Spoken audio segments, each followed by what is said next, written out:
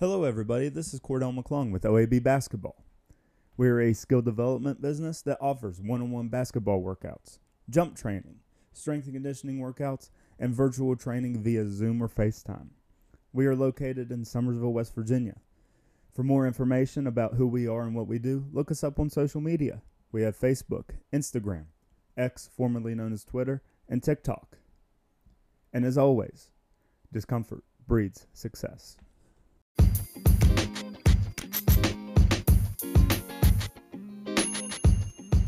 Hey there, friends.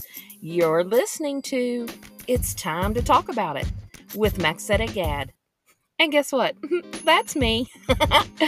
Hey, I'm so glad you're here. We have lots to talk about today. But before we get started, if you are enjoying this podcast, please hit that follow button for me. And please share this with your friends. And last but not least, rate and review this wherever you're listening from. Let's get to it. Let's talk about it.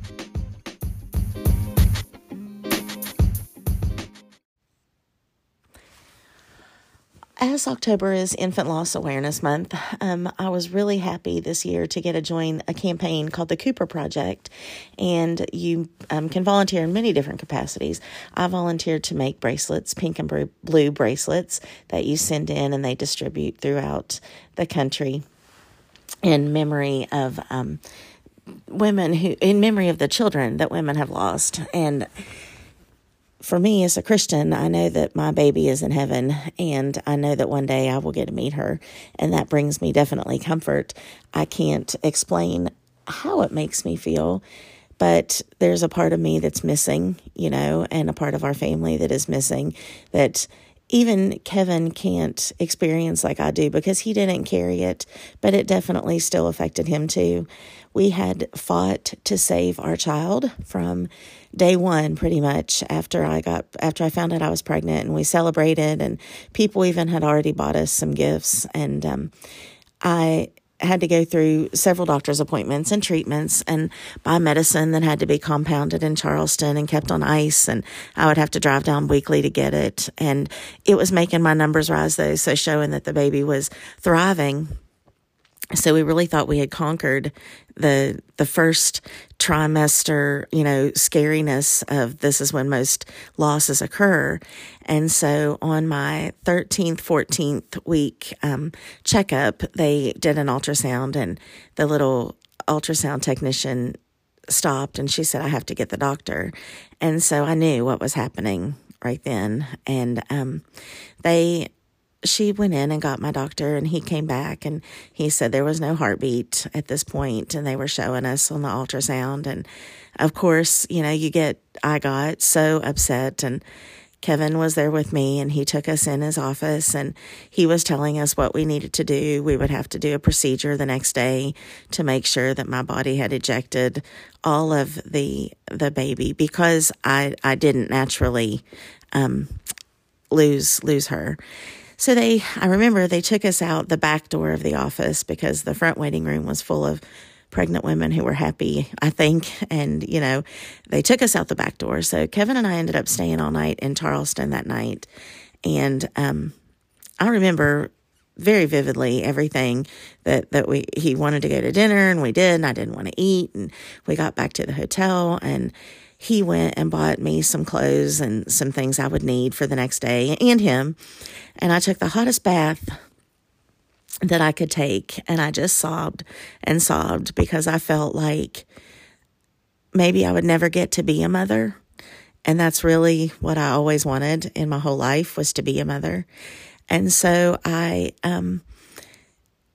got out of the bathtub, and he was there, and he just let me cry a lot, And so the next morning, I don't remember praying about it that night. I really don't.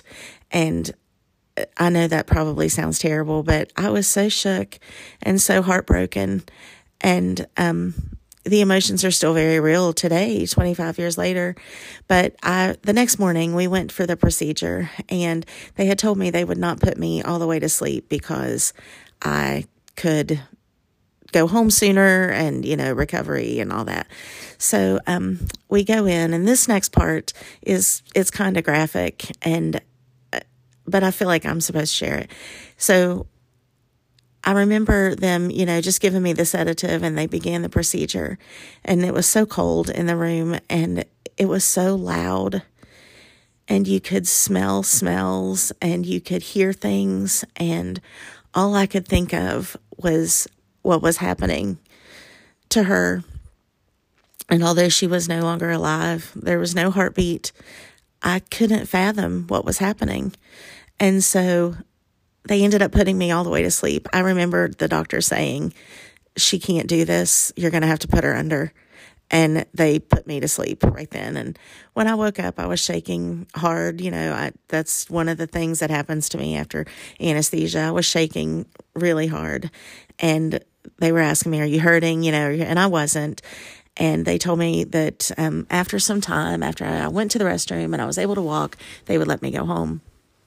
And so I don't know how much time passed, but it didn't feel like very much. And I was like, I want to get up and go to the bathroom. I just wanted to go home, And so I finally got home, and Jamie, my best friend at the time, had a little boy, and they were coming down to see me. And she had told me later they had this talk, and she was telling him, don't mention the baby because they lost the baby. And so when he came in, he brought me something, and he laid down on the couch. I had a sectional couch. He laid down on one side, and I laid down on the other. And Jamie, I think, was getting us something to eat or something. She wasn't in the room. But he said to me, can I ask you something? And I said, sure. And he said, if your baby's lost, why don't you just go find it? And I'm telling you, it was the sweetest little talk that we got to have. And I got to explain to him a little bit, he was a kid, but a little bit about, well, that's just an expression. And my baby is surely not lost. She is in heaven. And, I got to talk to him about it. And I don't even know if I've ever really told them how therapeutic that was for me, but it was. And so, time goes on. And of course, I didn't experience loss like parents who have lost children that they've lived with for years or minutes or just got a hold. I know the loss is different, and I know that it is, you can't even compare them. But the loss was still real, and it was still, it is still to this day difficult. On October 8th, we always take a minute, and Kevin sends me flowers, and we talk about it. And even with my boys now, and Tristan said this year, specifically it being 25 years and us being a little more involved in the campaign to bring awareness to the hurt, and just, it's not scientific, it's emotional, and it's physical, and it's painful. And he said, Mom, I think about it all the time. It's so hard for me to think about because, Tristan would be deemed the rainbow baby because he was the baby after the loss. And boy, was I scared. I'll never forget the whole pregnancy because I kept thinking something else would happen. But one of the greatest gifts in life to me is being a mother. And so losing our baby was horrendous and horrific, but I know that we will see her one day, and I never want to lose that memory. I have the box with the stuff that we had for her, and although it's painful, it's all I have.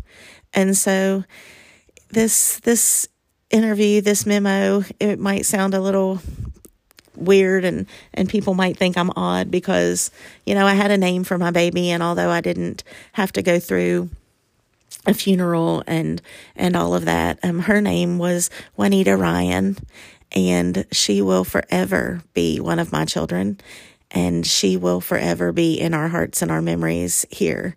I didn't get to see her on earth, but I know I'll see her one day. And I just want to say that when you experience a loss like this, and it is so common, don't count yourself short for the grieving period or for the mourning, because it is a gift from God to receive a child. And just know that there are so many people that are out there to support you. And if you are not familiar, look up the Cooper Project. It's an amazing campaign. And Maxetta, I just love you. I thank you for letting me share my story today. And I hope that in some way it helped somebody. So have a great day.